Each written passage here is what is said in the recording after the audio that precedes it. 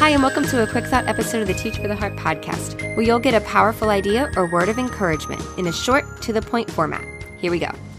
Today, I want to give you a practical idea to help you stay more connected to God and to Jesus this coming school year. And we've had this request, hey, can you talk about how can I stay more connected to God? We all know that it's so important and we all want it to happen. Well, I shouldn't say we all do, but if you're listening to this and you're a believer, you probably feel that way, that you want to be more connected. You want to pray more throughout the day.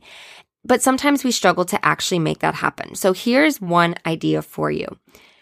If you're at all like me, there are more times in the day than we'd care to admit that we grab our phone, our cell phone, and we are just kind of scrolling for it, looking for something to occupy our minds for a few minutes. You might land on social media. You might land on email. You might land on a game. You might land on the internet. You might land on Pinterest, whatever it is. Is there something that you kind of grab as a default and just kind of look at when we just have a few minutes and we're just looking to relax or to just kill a little bit of time?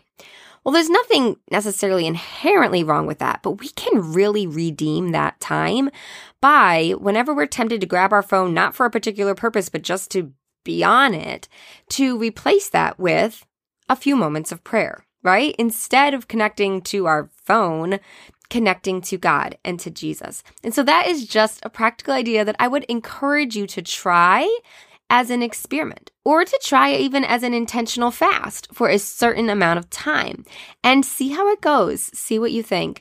I think this is super valuable, whether you do it for a short period of time or a long period of time. It just gives us that extra connection point, a way to remember to pray throughout the day and to redeem time that we're really wasting anyhow.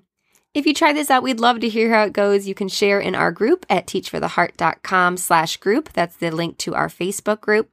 We'd also love to invite you to our upcoming Rise Up Christian Educators Summit. It's happening the end of October. It is completely free.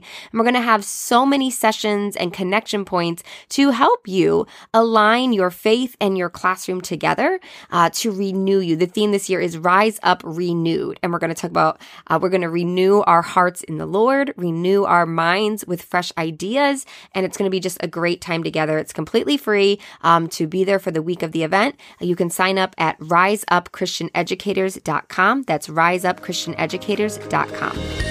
Well, thank you so much. I look forward to speaking with you again soon. In the meantime, keep growing, keep trusting. You really are making a difference.